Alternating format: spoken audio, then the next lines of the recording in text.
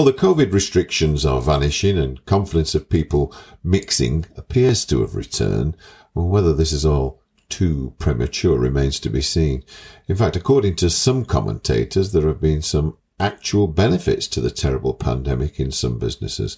And it was this that prompted me to ask some people in the credit union world, both in the UK and in Ireland, are there any post-pandemic benefits that have remained in place or at least changed strategies or thinking for the future?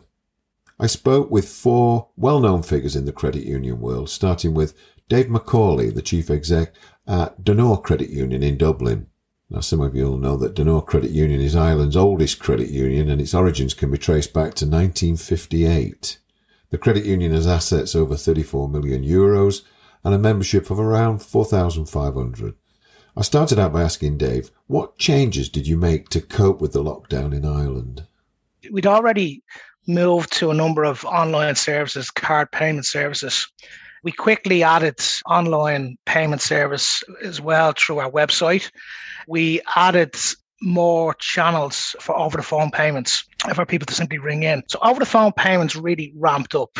We encouraged a lot of people to do more direct debits, EFTs. Obviously, footfall significantly fell during that period, but the repayment and the arrears profile didn't change. We just added on a lot more services and a lot more facilities. It was something we'd already planned to do, but some of those were just, escalated up. We also now, during the period, we moved to offering full online loan applications. So from start to finish, including drawdown in terms of digital signatures.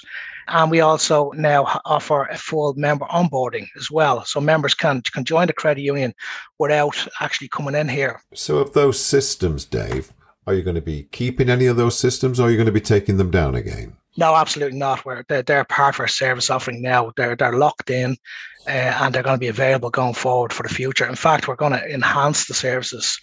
One of the things that COVID actually demonstrated to us is that there's a lot more opportunity for a credit union, even a small or mid-sized credit union like ourselves, to really add more services and just improve the convenience of our service offerings to our members, providing all the online services, but still retaining that very vital face-to-face member focus that and we've got to kind of manage that, and we're doing that quite well. So we are adding on additional staff, but our income has significantly improved over the last 2 years. An interesting point, Chris, just in terms of longer-term lending, and a lot of colleagues, sometimes miss this, is that when you do the larger loans and the longer-term lending, what can happen is that those loans tend to stick. So you're going to generate income for 4 years or 5 years. Well, the smaller loans tend to be paid down quicker. So the use of side-by-side loans, we really encourage that. So people were coming in and getting the larger home improvement loans, but still getting the holiday loans. So side-by-side loan, talk us through that. Okay, so we would see a situation where traditionally people would say, they're under this misunderstanding that they have a limit on what they could borrow from the credit union. So often they think to themselves, if I borrow my 3,000 euros from my holiday, I can't go near the credit union for my car loan. So we actually do it the other way, say, listen, we're available for all your lending. So what we do is we for people, let's say, with the crack in the wall that's now turned to a whole room extension, we will give them the 20 or 30,000 euros over 10 years. And that meets their repayment and they're able to pay that down. But equally, we say to them, listen, we are available here for your car loan or your Christmas loan, or if the washing machine breaks down. And you can still come back in and you can pay that at a different interest rate. But it's a side-by-side loan and you pay that. And normally what happens is they will leave the 20 grand loan sitting there ticking away over the 5 years. And they'll come in and pay their holiday loan because in their mind, they still want to get the holiday loan for next year, so they'll pay it down quicker. Good explanation. Thanks, Dave. I then spoke to Dermot O'Neill, Chief Executive of the Scottish League of Credit Unions. The Scottish League of Credit Unions represents over 30 credit unions. I started by asking Dermot, on his travels around his credit unions, what had he picked up in terms of how credit unions had fared during the pandemic? It's been a mixed bag, Chris, as you can imagine. I think if we even go back a wee bit to when it started to understand how people are coming out of it, And I think essentially our credit unions fell into four main groups. I think the first group was what we would call the mothball group. The first group that kind of just dug in, closed their offices, with really limited thought beyond today in terms of that immediate safety. And that kind of a mothball mentality stuck for a wee while. And then you had a kind of second group that what we call the pretending group, where they kind of tried to ride the storm and wait for a return to normal. But there was just a kind of continuing uncertainty around what to do, what not to do. They attempted to do business as usual, but with reduced capacity and custom. Then you started to have what we call the reacting group. So they were similar to pretending, but they were kind of behaving more proactively. They didn't want to make changes, but they accepted they needed to make some changes. And they were thinking about and trying different ways to navigate what was happening. And then we had the kind of latter group, the more dynamic group, which we call the embracing group, where they essentially recognised that the world had changed and was changing and was going to stay changed. And that group essentially undertook full strategic and tactical reviews. They essentially drew a line in the sand and said, let's look forward. We can glance back at what we used to do and why we used to do it, but let's draw a let's draw a line in the sand and recognise that the landscape's changed and therefore we as a credit union needs to change. And those were the credit unions that kind of digitised and deployed new products and services, not just digital products and services, but looking at how members engage with the credit unions. And it's that latter group. It's the group that didn't resist the change. It's the group that did embrace the opportunities. It's the group that wanted to be better, not just survive. It's really that group that's emerged strongest at this stage, certainly from where we've been. I thought it might be useful to ask an allied business leader who currently works with credit unions. Anthony Morrow co-founded the Manchester-based company Open Money in 2016, and he set the business up to combat with the failings of the financial advice and investment industry. With a workforce of over 100 people, I asked him, how did Open Money cope with staffing during and after the pandemic? Well, definitely the remote working was something that we adopted very early in the whole pandemic. And we sort of effectively did our own lockdown about a week before the formalities. I'd had a trip down to London on maybe the Thursday, and it was a ghost town. And I'd been travelling to London enough in my career to know that, not normal. There's been that build-up, obviously within the press, but also within the business of people saying, I'm not comfortable using public transport or coming into the office. I want to work from home. And so we made the decision on the Friday to say, right, okay, everyone works from home and we'll do it for 3 months. So regardless of where we get, what the business government tells us, what we want, if we're going to work from home, we want surety. We don't want to be going, every 2 weeks, what we're doing next week. So we'll just say for 3 months, we'll do that. And so we did that. So we tried to give the staff something certain. And then we also said, look, regardless of what happened, your jobs are secure. We think, we're in business is growing, we've got loads to do. So we can take that worry away from you. And if we're being a bit pessimistic about the 3 months, then don't worry about it. We'll come back, but we'll say 3 months just for it. Now, obviously, bizarrely, what we saw, we didn't see any sort of drop in productivity. Now, as a business, we don't make anything, so we're not, we're not a manufacturing business. We don't have any real customer space, so we don't have, we're not like shops, but we're not hospitality. So actually, the transition from working in the office to working at home, largely, certainly in the short term, was pretty simple and didn't lead to much impact. So rather than it be you're always in the office, you only come into the office when there's a real requirement for you to come into.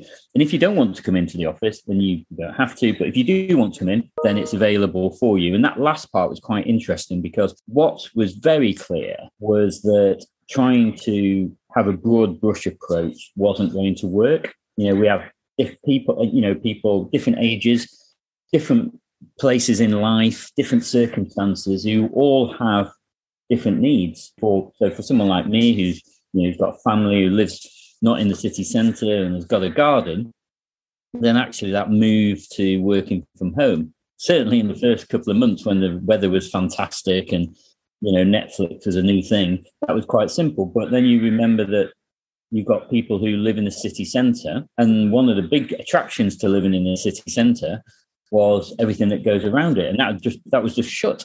There was none of the bars, restaurants, entertainment, arts, all of that lot had gone. So you were living on your own, and you're either living on your own or you were living in a 1-bedroom flat with your partner who was also having to work from home. So actually it becomes quite claustrophobic. So it's difficult, and I think the position we're in is that we'll have this. If you want to come into the office, you can do. If you want to work from home forever, you can do. But there will be occasions where, as a team, you'll be required to come in, and that's both from a business, but also from a creativity point of view. Anthony, what about planning for the future, planning for whatever requirements you might have for staff accommodation in Manchester? What are your plans with that? Funnily enough, we are due to move offices in May of this year. The original place we are in at the moment, which is in St. Peter's Square in Manchester, we've got a lot of space in there that we don't use. We're probably not even using 50% of that capacity at the moment, even less when we had social distancing in place. So that has been, one of those, you just got to suck it up, and that's just life, really. You have a conversation with the landlords, and they're either good ones or they're not good ones, and you move. But in terms of the question, what sort of space do we need for the future? That same question is still being asked, but it's very different. It's not a case of, right, well, we're going to go from where we are now, which is, I think, 80 people to 150 people. How do we accommodate those? It's like, well, how do we accommodate 150 people when only some of them are coming in every now and again? And it means that people just don't have a desk. They don't have their own desk, really. And finally, I spoke with Robert Kelly, Chief Executive Officer at ABCUL. I asked Robert what was his experience, having spoken to many of his own credit unions, regarding the impact of the pandemic and indeed the way in which they came out of it. I think for a lot of credit unions across the country, particularly those at a community level that had a face-to-face service, which was more prominent than maybe some of our more industrial payroll deduction-led credit unions, I think they had to pivot, they had to change, particularly from a cash perspective, the interaction with members face-to-face or in branches, etc. I think that's changed. I think a lot of them implemented IT solutions very quickly. We've talked about this before, I think, in the podcast, Chris, that actually the early days of the pandemic showed to me that credit unions could cope with change and be innovative and agile. And actually, I think there's a huge benefit, and I think that will continue. So for those credit unions that have implemented those new way of workings, I think they will stay. And I think members of the credit unions, I think their behaviours in lots of cases, not in every case, but lots of cases, I think will have probably changed forever. Robert, has there been any credit unions fail?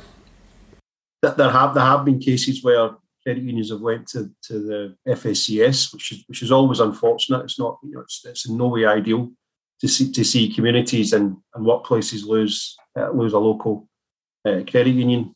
I think the trend analysis in that is, and I don't think this is a big point in terms of volunteering. We've seen some credit unions where they're wholly dependent on volunteers and volunteer board members that are doing a lot of the operational tasks as well. And actually, in some cases, they've suffered from COVID, from illness. In some cases, I think they've reevaluated their volunteering and the time they spend on certain things. And I think you hear this term, the Great Resignation. And I don't necessarily think the credit union sector has been hugely impacted by it. But we saw cases where individual credit unions that have a key person dependency, and because of COVID or because of circumstances, that person's had to remove themselves. In some cases, very unfortunately, have died because of the pandemic. Actually, that's put a lot of pressure on the individual credit unions in the business model. So I think succession planning is a key element of how we look at this. What impact does it have in the short, medium and longer term? Will people reevaluate their lives after what we've lived through and decide that maybe they want to scale back and not have as many commitments? And I think ultimately that might have an impact on certain types of credit unions across the country. Robert, in what way did the regulator show concern about the health and wealth of credit unions during the lockdown? I think the regulators were concerned in different ways. I think our initial analysis was, will there be a run in terms of deposits? Will people be taking cash out to try and replace maybe lost income, use their savings? Ultimately, the exact opposite happened, as we know. And so I think those liquidity concerns didn't come to pass. But certainly the credit unions were having to face with a lot of demand for payment holidays and flexibility, forbearance, which they handled exceptionally well. Because of furlough and some other support mechanisms, we probably didn't see as much of the cases we were worried about, in terms of failure to pay or in terms of insolvency. But the reality is there might still be a tail to some of that. There was obviously depressed demand for lending in the early period, and that's continued for a lot of credit unions. And I think the concern would be that for those loan books that are starting, where credit unions have a lot of shorter term loans, I think the reality is they're going to suffer now in terms of interest income. And it will be round about this period or maybe in the months gone past. So, and I think from consumer member accessibility perspective, I think that, there were some credit unions that were just closed completely in the early days. And that obviously concerned the regulator from the perspective, were members able to interact? Were they able to get access to their savings? Were they able to make repayments on loans, etc.? Now, that was a relatively small amount of cases, and there were some protocols put in place, particularly around managing cash and stuff. And credit unions, again, stepped up to the mark. So I think the regulator, like everybody, just felt there was so much uncertainty. Thankfully, we don't believe that the impact has been as severe. I still worry in terms of debt repayments, personal insolvency, that maybe some of that is still to appear in front of our members in the wider sector. I think the additional bit now, you've almost had the perfect storm around the pandemic, the impact that created. Some people were earning more and spending less, depending on their job. Some people were certain demographics, certain economies and different job profiles, retail, hospitality were badly affected. Some of our member credit unions that have a bigger demographic in those areas saw a bigger impact, whereas some of our member credit unions, their members, their households were actually probably earning more and spending less. So there's been differences of opinions in the last couple of years. I think the impending problem for me is the cost of living crisis that we now have. That coming alongside the tail end of a pandemic could have severe consequences for the rest of this year. Robert, listening to yourself and to the other commentators on this podcast, it sounds as if some credit unions have really used this terrible time that we've had to go through as a way of finding a new strength, almost like a new way forward. I think it sounds quite positive. I would totally agree, Chris. I think for me, the word that I've used commonly is resilience. I think credit unions have been resilient. I think their boards, staff, volunteers have been incredibly resilient in the face of such uncertainty, and within across the world, not just here. And I think members have as well. We have to remember the volume of people we've lost to this disease and this pandemic in this country is huge, and it's probably touched every facet, every part of a credit union business model, whether that's LPLS claims in terms of death rates, whether that's, as I say, depressed demand for lending in most cases, additional savings, people just trying to save more and be a bit more resilient. So, I think it's tested people to the max, but as always, credit union sectors reacted in the right way. And I think they've put members first, and listen, that's what we do every day of the week.